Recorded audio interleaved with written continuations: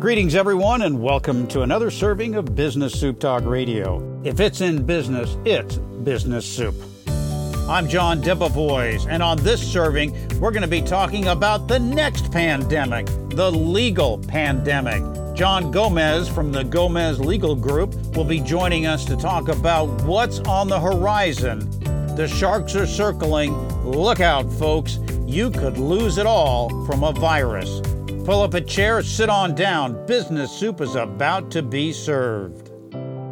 John, welcome to Biz Soup Podcast. Thanks so much. Thanks for having me. John, you are a general legal firm based out of San Diego, and you have been dealing with and anticipating what is going to be the emergence of litigation involving what is going to be the result of the virus, the COVID-19, also known as the coronavirus. What was it that made you think that there was going to be litigation that would come from that? Well, you know lawyers. Lawyers like to sue. And this obviously is the largest economic event of our time. And so I anticipated that lots of lawyers like me would attempt to find opportunities and that there would be a lot of litigation coming out of this. When you're in the courtroom, which side of the room are you on typically? In defense of the small business? I'm usually suing on behalf of a plaintiff. Sometimes, I can sue on behalf of a small business, but I'm always on the side of the party that's bringing the lawsuit. So for this serving of Business Soup, I want to know how my audience can stay out of your range. Yeah, very much so. And so I'm happy to talk about that. I think that small businesses have exposure in a number of areas. The first being employment cases. And so obviously we've all been told to shelter in place, keep our employees at home. Right. What you don't want to do is terminate someone's employment or retaliate against them for doing what the governors ordered them to do. Now, what would be an example of retaliatory activity as you just described? I've got 5 employees, and one of them insists upon sheltering in place consistent with the governor's orders. And I don't give that person a promotion, or I demote that person, or I give that person worse assignments. That kind of thing would be retaliation. And so you want to be real careful about that. Want to be real careful about saying anything or emailing anything or texting anything, which makes clear that you don't approve of them working remotely or following the law. Just be really careful about any of that right now. And so by emailing anyone saying, you know what, I don't care for John over here, he's paranoid, I don't like that, that's not a good thing to say about me if I was working in an office or being on a remote location. Oh, that would be a bad thing to put in writing. I think we all know as small business owners, that we don't want to put things in emails that we don't want showing up in court. But I'm here to tell you, as a lawyer that brings these lawsuits, you definitely don't want that. Well, I recall as a young child when I was competing in sports, my mother told me, don't ever do anything that you have to explain that is on the front page of the newspaper. That's good advice. And for the most part, I followed that advice. It was never on the front page, thankfully, but nevertheless, same thing in the social media or in the electronic communication. You type it, you send it, it's there forever and can be found by the likes of, lawyers such as yourself. 100%. My job today is to make sure that your clients don't meet me in an adverse environment. And of course, with my business audience of small business owners, we're not advocating that you try to get around things. We're trying to give you a heads up as to how to avoid a problem before it happens. And that way you save money. And boy, there's nothing worse than getting sued. Now, getting back to the COVID-19 and the law, what about the insurance coverage that most small businesses have? Is there any insurance that is covering for something like this? And is this considered an act of God? Yeah, that's a great question. So right now, I'm actually representing many small business owners in regards to their claims against their insurance companies. And so pretty much every policy will have what's called business interruption coverage. Right now, every carrier is denying those claims. Every carrier is denying business interruption claims. Is that just like we'll tell them no at first and then we'll filter through the ones that come back a second and third try? I don't think so. I think it's more a question of if they have to pay on these policies, it's going to be billions of dollars. And so they need to draw a line in the sand and stand upon what they believe the policies say. And so they take the position that these are not covered events, that business interruption insurance is really for what we call physical loss or damage to the property, like, a pipe breaks or you have a fire or something like that. And that a government shutdown and or coronavirus is not a physical damage to the property. And so they're going to flat out deny these until a court orders them to pay. All right. So the fact that a business is lost, whether it be a physical damage or in this case, a shutdown of business because of a virus, a tornado has the same effect as this. It takes away your business or your opportunity to exchange commerce. And so there is a difference between that. Yeah, just the way the policies are written, the insurance companies are saying that they're limited to shutdowns caused by basically physical damage to the property or by civil authority based upon physical damage to property. So we have these orders by governors and mayors and what have you, basically saying that many small businesses cannot operate. But the insurance companies are saying, well, based upon how we read the policy, you don't get any money. And so what's happening is small businesses are being forced to hire lawyers to press their claims against the insurance companies. And they really have no choice. So it would be my advice that small businesses that have the coverage and whether they've made the claim yet or not, that they should seek an attorney. And when you go into court and you're making these claims on behalf of your small business clients or multiple clients saying that these insurance companies purposely did not pay out because they're doing a holding out to see who survives, who can last the longest in litigation, is there truly a claim that you can go after on these policies, or is it just nebulous based upon interpretation? It's kind of an open question. And there's case law that says if it's ambiguous, then the policies are constructed in a manner most favorable to the insured, or here the small business owner. And so it's something that the courts are going to have to decide, and they'll decide it one way or the other. There's cases out there that are kind of similar. There's some cases involving riots, that kind of thing. But the courts eventually will have to decide. Now, we certainly know how long that takes. That could take years. Yeah, I think really the timing of that, say that you lose income for, say, 3 months, and the coverage is really for profit. So, say that you're losing $50,000 for 3 months, you're probably not going to actually see that money unless there's some settlement, which could happen. But if the thing went all the way to decision, that's certainly going to go on appeal. That's certainly maybe going to be appealed to the Supreme Court. It could be 2 to 3 years. Talking with John Gomez from the Gomez Law Firm, talking about how to cover your assets, folks, making sure that you can stay out of the courtroom by taking suggestions from an attorney that could be taking you to court. And we appreciate your time coming in here, John.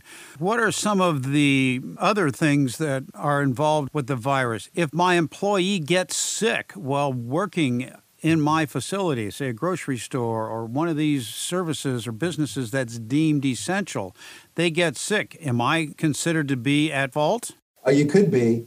And so basically in these times, you want to make sure that you're bringing your claims. So the small business owner should bring their own insurance claim. They should make sure they don't get sued. So that could happen in an employment context. It could also happen, like you're saying, in basically an injury or death context, and that would be the absolute worst. And so say you have an employee that's sick, and that employee, it's known to that person and their manager that they're sick, and you say, hey, we're short-staffed, keep them there. And then an elderly person comes in, has contact with them, gets COVID and dies, you're looking at a possible wrongful death lawsuit. That would not be good, right? And so I would encourage small businesses to really follow best practices. If you got a sick employee, they got to go home, or it has to be quite clear they can't come in. take every precaution out there about providing a safe environment if you remain open and interacting with the public. Would this be something that you have seen in employee manuals where in dealing with situations like this, or should this be an addition to an employee manual that every employee signs considering what's happened?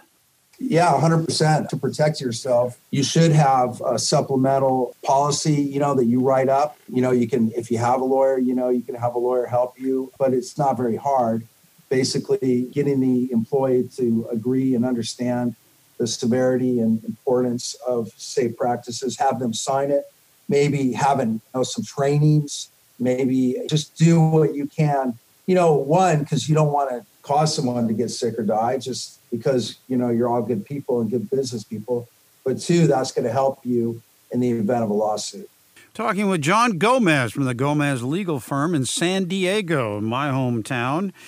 And John, when you say that certainly you don't want to get anybody sick and such, but what if the person does get sick while they're on job and they are infected? And I'm only talking about from the business owners protecting them, their employees and such, from other people coming through, like the person on the other side of the cash register. They hand you the money. As a business owner, could I be secondarily or primarily at fault for their illness and their sick leave or any other litigation aspect? Yeah, 100%. I mean, you have an employee that comes in and that employee is manifesting symptoms. That person at the time that they're working for you, they're in the course and scope of their employment, so you are responsible for even their negligence. So say that they don't even tell anybody else and they get somebody sick. You, in theory, you are responsible. You've also got issues like workers' compensation. If that employee gets sick on the job or gets other employees sick on the job, that workers' compensation is going to pick that up as a covered event. And most importantly, you just don't want, any interacting with that person or because of your unsafe practices at your business, getting sick and or dying. Do whatever you could possibly do to make sure that you're following every safe practice that you can. John, I'm not hearing what I want to hear as far as a small business owner. It's sounding very doom and gloom. What is the best way to protect my assets from third-party litigation, from whether it be the COVID or anything else? Is it best to have my properties, my business in trusts, corporations, LLC? What's my best way to protect myself from you? Well, I think the best way to protect yourself is, not to do anything that could get you sued. Now, that's going to happen anyway. So that happens to every business. Yes. So what is the most difficult thing for you to pierce? Is it a corporation, LLC? Everybody makes mistakes, whether they are at fault or not. Businesses get sued. To be sure. So how do I protect myself? Well, most businesses have insurance. And for me, that's the first place that I look. So if you have insurance that's sufficient, then, we're not going to be looking to pierce the corporate veil for the most part or seize personal assets. And so to me, that's the smartest thing you can do is just carry a sufficient insurance policy. Otherwise, in terms of breaking through a trust or a corporation or an LLC, if it gets to that point, we have collection lawyers that do that. John, you specialize in, obviously, litigation in your firm, the Gomez Legal Group out of San Diego, and you shared with us the possibilities that could happen to small businesses in the COVID virus. Well, let's talk about the more common and more frequent disasters, small business liability. In covering our assets, if I'm a retailer, my door swings both ways. People are coming through. They're taking my product off a shelf or off of a hanger, and they're paying me and then walking out the door. What are the top 3 ways in which I can get myself sued as a small business owner? I've done a lot of slip and fall cases. I've sued smaller businesses and larger businesses. I've sued Starbucks, El Pollo Loco, all the way through trial. And it's astounding to me how many businesses don't have good slip and fall policies in place. They might have something kind of loosey-goosey in their manual, but they don't practice it. Some of them obviously might not be legitimate, but some are very much so and can cause things from serious orthopedic injuries all the way to very serious brain injuries. I've obtained a $16 million verdict against El Pollo Loco, a $7.5 million verdict against Starbucks. So you don't want that to happen. And so I would just say, never leave a floor wet when you have customers in the store. And so, what do I mean by that? Sometimes there will be a spill or something and the employee will mop it up and maybe they'll throw a cone down or not. You'd be surprised at how often they don't. But, the better practice is just to never leave the floor wet with customers in the store. You can dry it off with like towels or something. You can have one employee. Yeah, you can have one employee stand there to make sure customers don't walk through there while the other employee is going off to get the towels. So I would say just be really diligent about that. Now, one of the things that I've noticed in grocery stores is the frequency that they have the employees going up and down each aisleway, sweeping it, keeping the aisles clean, and they keep a log of it. I imagine that comes into play in the event that someone has a slip and fall and they claim that the store is negligent because they allowed that product, whether it be dry or wet, to be on the floor. Sweep logs are really good. The situation arises, say you do have a grocery store and a customer, drops a tomato on the ground or something like that. And then another customer is right behind them and they slip and fall. Under those circumstances, the store really isn't at fault, right? Because they didn't create that condition and they didn't have time to notice it and clean it up. And so, sweep logs, really important. Video, very important. Assuming, that you're following safe practices. If you're not, the video might not be good for you. But by and large, I think it's double-edged sword. It's a double-edged sword. But if you're doing what you're supposed to do, video is very important and helpful to you. And so, I think sweep logs, video, and just following good practices. What'll happen is there'll be a spill, then they mop it, and they just leave it all wet and slippery, and then, that's a bad situation. All right, so a small business can reduce, but they can't prevent all slip and falls. But if they have an employee that goes through the aisles, making sure that they are clean and then logs that they did that inspection, that will help them in any eventual litigation of a slip and fall or injury from the product. Yeah, that will help them, definitely. Okay. So who is a bigger threat to my business? Is it the driver in my business or is it my son? Well, I don't know how your son drives or what he does, but drivers can be expose you to a lot of liability. And so we sue a lot of companies based upon what their drivers do. And so, you've aptly identified a huge risk component of having a small business. Now, we've seen a lot of these delivery vans that are coming around from Amazon that are branded, and there are others that are not. Are they typically employees? Are they independent contractors? And if so, how are they covered under the possibility of backing into my car or running over my dog, for that matter, coming up and down my driveway? Delivery drivers can be either independent contractors and or employees. It really doesn't matter, from our perspective, insofar as they're acting as agents for the company, and they're going to be typically under the company's insurance policy. Right. So, if you're driving a vehicle for an insured company, then we're going to be suing the company. If the driver of that vehicle, whether an employee or an independent contractor, of course, the vehicle is registered in some name that is tied back to me. If that driver is at fault for doing something, does that liability factor its way down to me because I'm considered the deep pocket? Well, not because you're considered the deep pocket, but because that driver is your agent under the law. And so whether they're an employee or you've hired them through some other employment arrangement to drive your stuff around, then they're driving for you. And, we're going to sue you, especially if you have a big Amazon thing on the side. And most times drivers that are driving kind of captive vehicles, most of those are going to be employees for the company.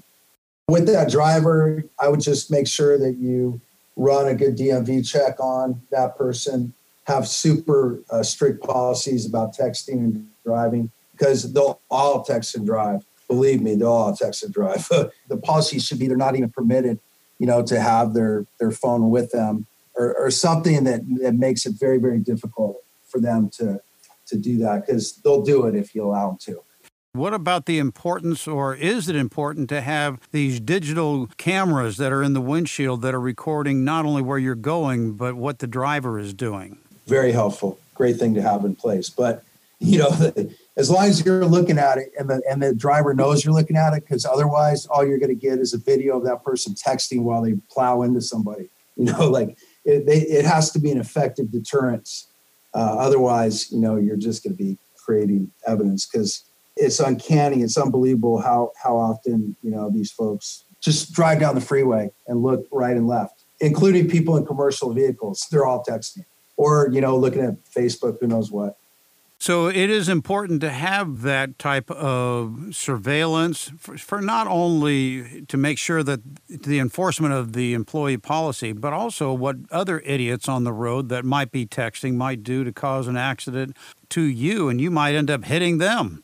100%. Yep. All evidence is good. All right. So we've covered the slip and fall and the idiots behind the wheel. What would be the third biggest and easiest thing for me to trip over my own self and get sued? I think the nastiest thing out there right now is sexual harassment, Me Too kind of stuff. And a lot of times, well, all the time, your normal liability policy isn't going to cover you. And assume that you get dragged into that litigation and you're throwing your own dollars at it.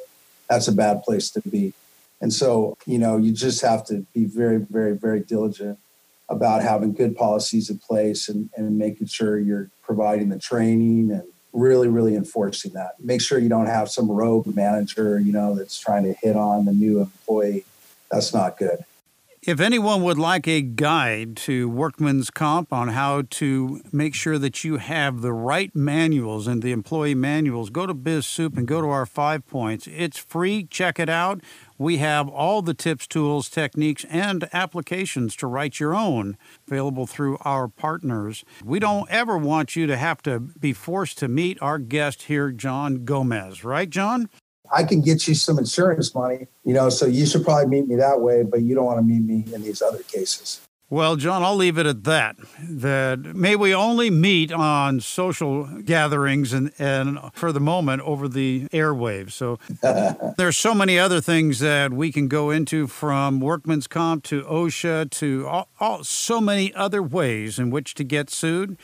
As everybody knows in the audience, the three biggest deal killers are legislation, regulation, and litigation. Avoid them all by getting involved. Well, John, I want to thank you for being a part of this serving of Business Soup. If our audience, anyone wants the 5 points on how to cover your assets provided through Gomez Law Firm, please go to BizSoup and check out the interview and the links to John's website and contact information, as well as our 5 points to covering your assets, folks, on the coronavirus is right there for you, and there's never a charge on BizSoup. John, thanks for being a part of the BizSoup podcast. Thanks for having me. This has been another serving of Business Soup, where business comes for business. I'm John Debevoise, inviting you to visit the website for more servings of what is best in business. This show has been produced by Market Domination, LLC. To discover how you can have your own show completely done for you and turn it into a real published book and become the authority in your marketplace, go to www.marketdominationllc.com/podcast offer. This podcast is a part of the C-Suite Radio Network. For more top business podcasts, visit c-suiteradio.com.